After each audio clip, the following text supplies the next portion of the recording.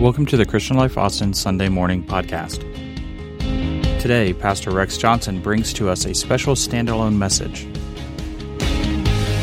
With today's sermon entitled, Raising Godly Families in a Godless World, here is lead pastor Rex Johnson.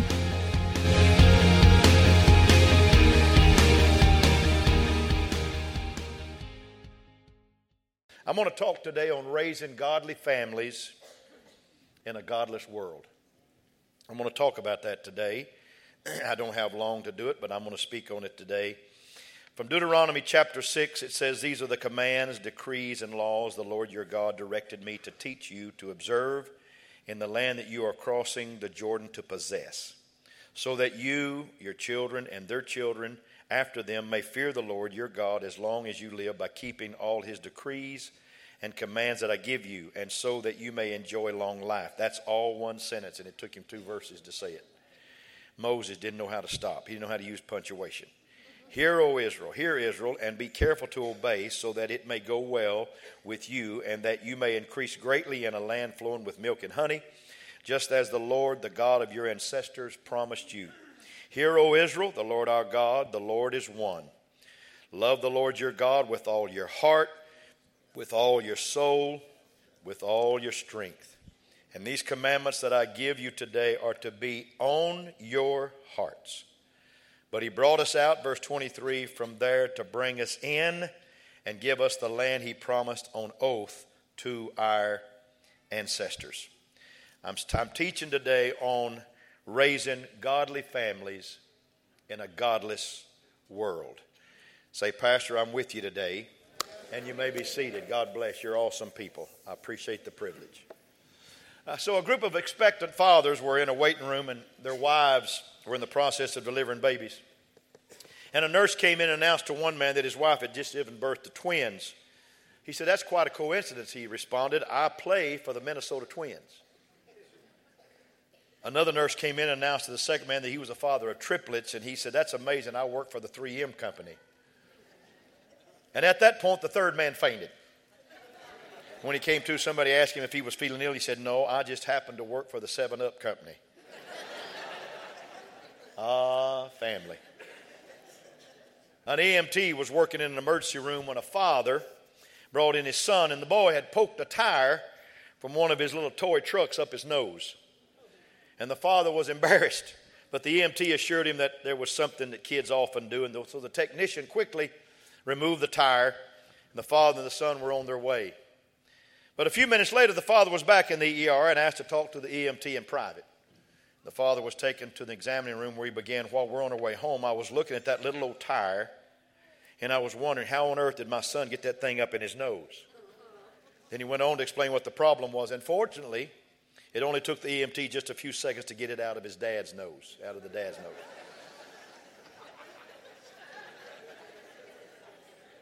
Duh. I once read a true story of a woman who had been learning to play golf. You know, an old attorney told me one time that golf is an acronym that stands for gentlemen only, ladies forbidden. And he went on to say, the only thing's worse than a woman on the golf course is the man that brought her. I just thought I'd say that. I'm just passing that on. And she had been at it for about a month when her father-in-law invited her to go golfing with him. And after teeing off on one of the holes, her father-in-law was trying to find his ball that he had sliced into the rough. And meanwhile, the woman, concentrating deeply on her shot, was unaware of his position. And her shot was a low, whistling ball that passed within inches of his head. And he instinctively dropped to the ground. And almost immediately, the woman ran up to him and blurted out, "I would have warned you, but I couldn't remember the number to yell." What number? What was she supposed to yell? The number is not a number. It's the word for, F-O-R-E. Now, of course, we all know it's not a number. We're not sure why golfers yell that word. There's about 3 different theories, but nonetheless, she didn't. You know why? She didn't yell for because she forgot. She forgot. She endangered someone's life because she forgot. Forgetting things can be dangerous, folks. It really can. If you forget to put oil in your car, you can ruin the engine. If you forget to turn off the burner of the stove, you can burn down your house. If you forget your anniversary, I'm glad to remind you, my wife and I took a little anniversary trip. I didn't forget it. Hallelujah. Here we are in Deuteronomy chapter 6. God's telling us that if we want to have the kind of family that will make us proud, we want to have a godly home, then we need to remember certain things. We need to teach our family to remember these things. A Sunday school teacher asked her group of children if any of them could quote the entire 23rd Psalm, and a little 4-year-old girl raised her hand and said, "I can." The teacher was a bit skeptical, but she said, "Okay, you really can quote the entire Psalm?" And the little girl smiled and said she could. And then she said, "The Lord is my shepherd. That's all I want." We live in a godless world that wants to take God out of government. I need a little help. Wants to take God out of schools. Wants to take God out of part of the public arena. And so it has been increasingly important that we realize our children need to hear that the Lord can be their shepherd and that He can be all they ever want or need in their lives. Amen. Robert Cole said this: "I think that what children in the United States desperately need is a moral purpose." Everybody say moral purpose. And a lot of our children here aren't getting that. They're not getting a moral purpose. What they are getting are parents who are very concerned about getting them in the right colleges and buying the best clothes for them and giving them an opportunity to live in the best neighborhoods where they'll live nice and affluent lives, where they can be given the best toys, go on interesting vacations and all sorts of things. And parents work hard these days, and they're acquiring things that they feel are important for their children. But God told Israel to remember to teach their families God concepts. Not world concepts, but God concepts. And He told them to remember that the Lord their God was one God. Amen. He wasn't going to share with any other gods. And He said that God had brought them out of slavery, and that God had given them blessings that they didn't deserve. Wells they didn't dig, houses they didn't build, and fields they didn't plant. And God said, "I want you to put this everywhere that a child could look. Put it everywhere." He said, "When you sit down, talk it. When you walk, say it. When you lay down, speak it. When you rise up, let it be known. Bind it as a sign upon your hand.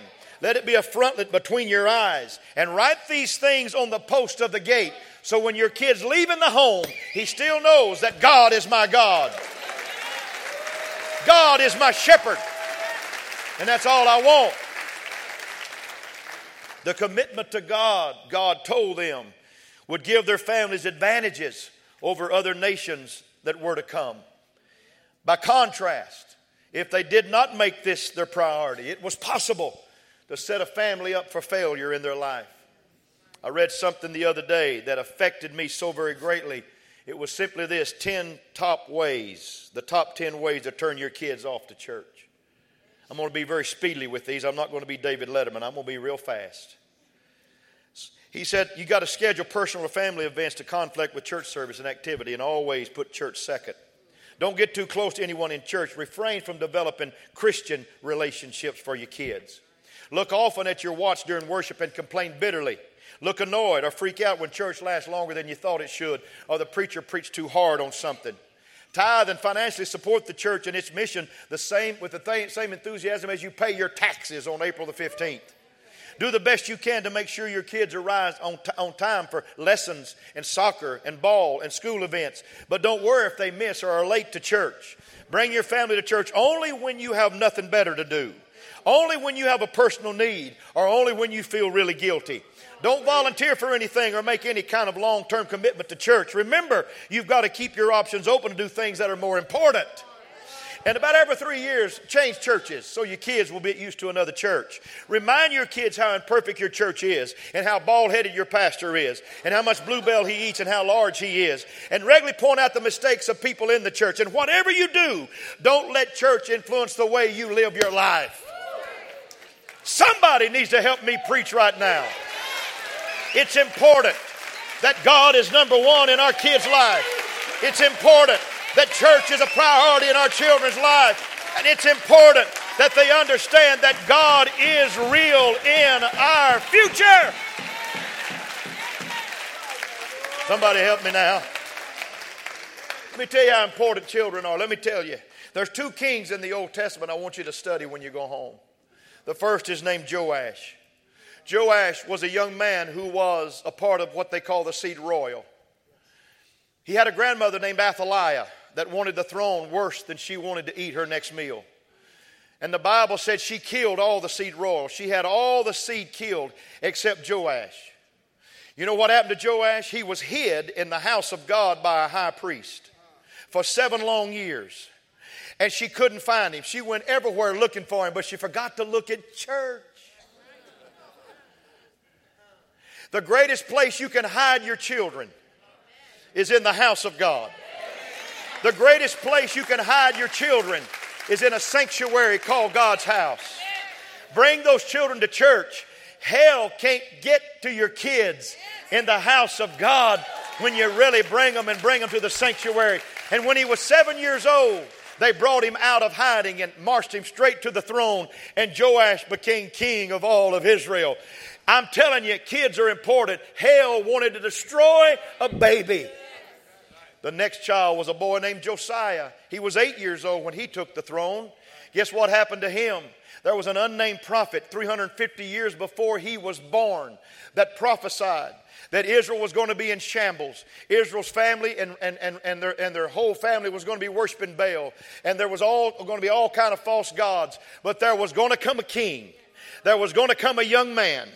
And he called him by name. There was going to be a young man that was going to come that would absolutely defy everybody, turn Israel back to righteousness, turn Israel back to worship of the one true God, turn Israel back to honoring God, and rebuild the rubble of the house of God. They found the law, they rebuilt the house, and Josiah had 31 years of righteous reign. Here's what I'm telling you.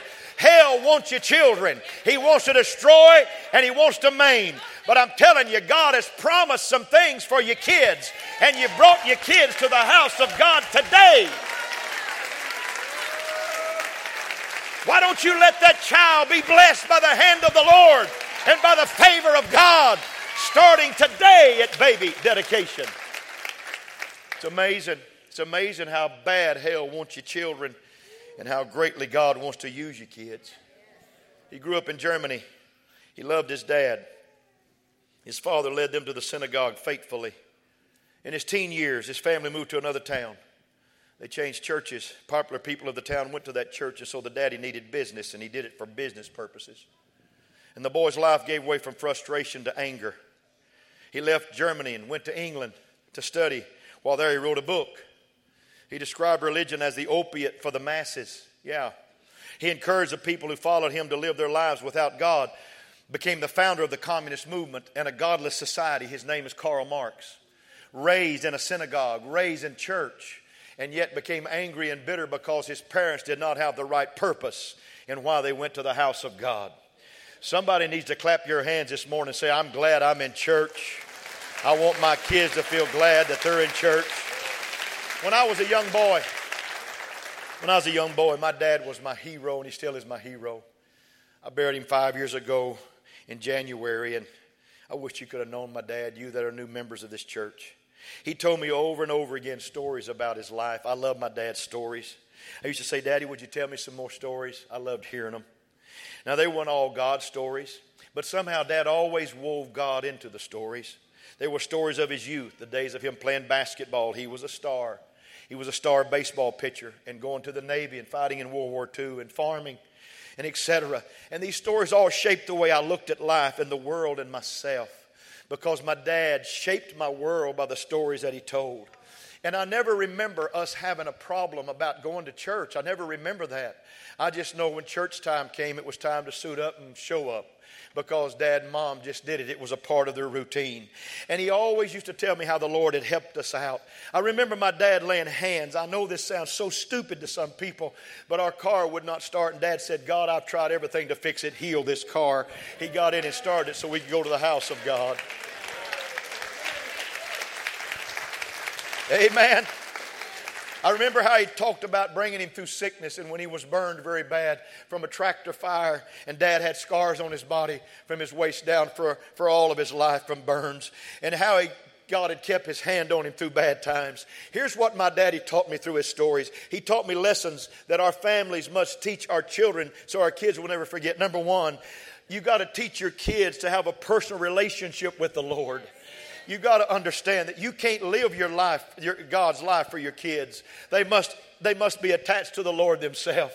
But you've got to show them how to live for God. When it comes time to clap your hands in church, you don't need to refrain. When it comes time to praise God in the house, you don't need to refrain. When it comes time to say grace over the table, Dad, grab a hand and bow your head and pray for a blessing over the family. When it comes time to saying blessings at night, pull those kids under your arm and say, God, I want to show favor on these kids. I want you to bless these children. I promise you, don't force them to live for God. Show them how to live for God and how to have a personal relationship with that God.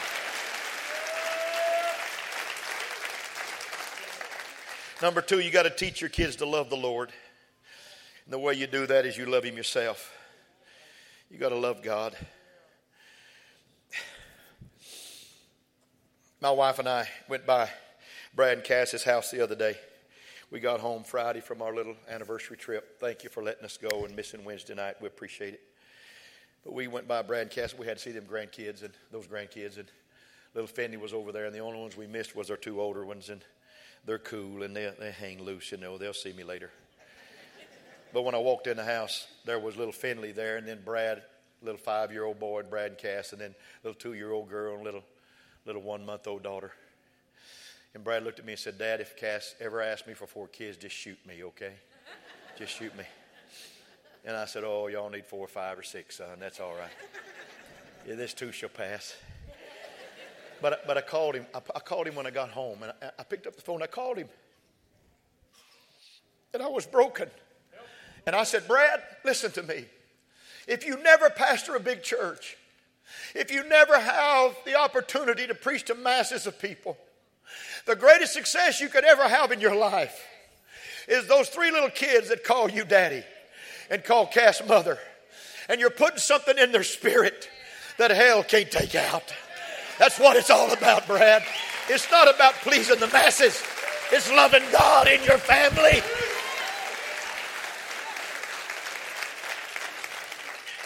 You need to teach your children to obey the Lord. The way you do that's obey the Lord yourself. You need to teach your kids to remember the Lord. Tell them, son, don't ever forget what God has done. Don't ever forget what the Lord has done. You see these stones? You see these stones by this river? That's where God brought us through the Jordan. You see those stones? Don't ever lose the sight of those stones. That's what God did for our family. That's what God's done for our lives. Do you see what He's happened? Do you see what's happened to us? It can happen to you. God wants to take you through situations. He wants to bring you through some waters of your own. And I want you to put stones there and tell your kids, never forget the stones. Never forget what God's done for you, because God's been mighty good to all of us. Been mighty good to all of us. See, there's a danger of forgetting God.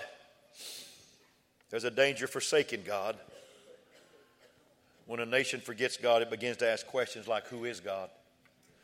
But when a nation forsakes God, it begins to ask questions like, who needs God?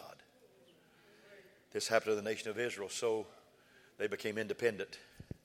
Then they went into indulgence. Then into indifference. Into an irreverence. But in God's sight, they were never insignificant. And God let them come back again and again and again. See, this country, we have gone to the gods of hedonism. We've gone to the gods of materialism, the gods of intellectualism, the god of humanism, and the god of secularism. And it's time for our country to be unfractured. It's time, because our country is fallen and is failing, and there's only one solution.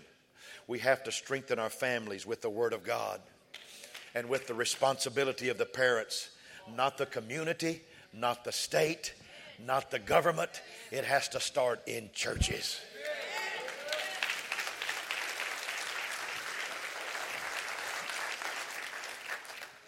There's 2 things I want to share with you before I conclude today, because we're going to dedicate a bunch of children, so I'm not going to preach real long today.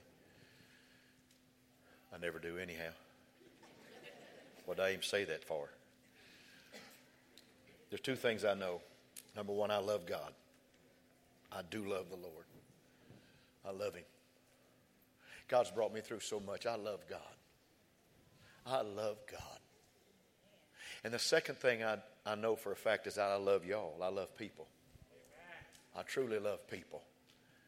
And it's an honor to be a pastor of people that care enough about their children and their families to bring their babies to dedicate today. And I want to tell you from the bottom of my heart, it means the world to me to say prayers and blessings over your children today. There was an earthquake in Armenia back in the 20th century, back in about 1988. It's an old story. I've told it before in this church years ago.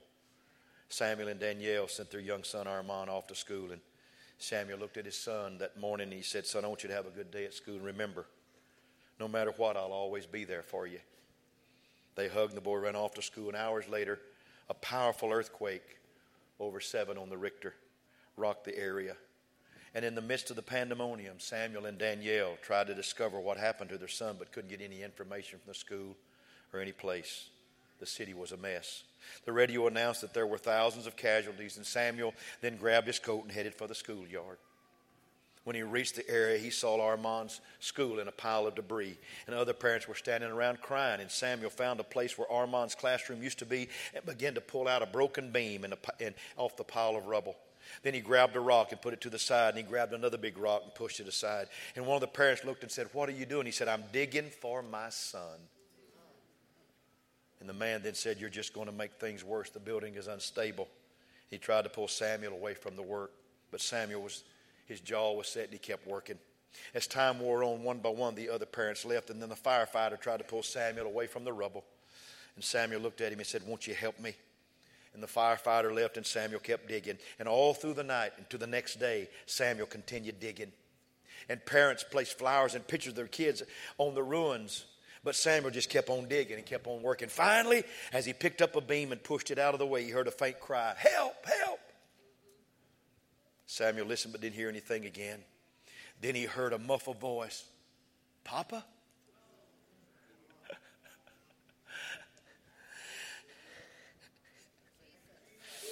And he began to dig furiously. Finally, he could see his son. "Come on out, son," he said with relief. "No," said Armand. "Let the other kids come out first, because I'll know you'll always be there for me."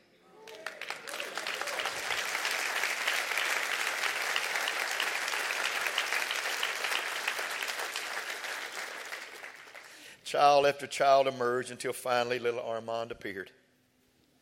Samuel took him up in his arms, and Armand said, "I told the other kids not to worry, because you told me, Daddy, you'd always be there for me." 14 children were saved that day because one father was faithful.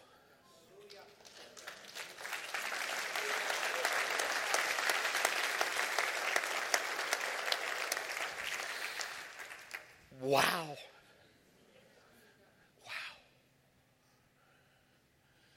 You know, heroes are not braver than everybody else. They're just braver a minute longer. That's all. And there's going to come times when you and your children are going to find impasses, and you're going to find deep gulches and riverbeds that you can't get out of.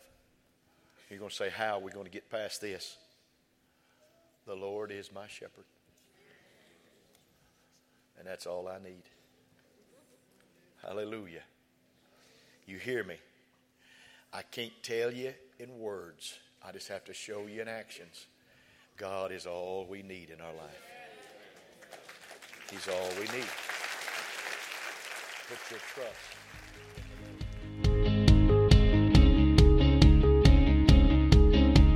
And that concludes today's message. Please visit clcaustin.com for the latest news, to register for an upcoming event, or to support the Christian Life Ministry through our online giving portal. Thank you for listening.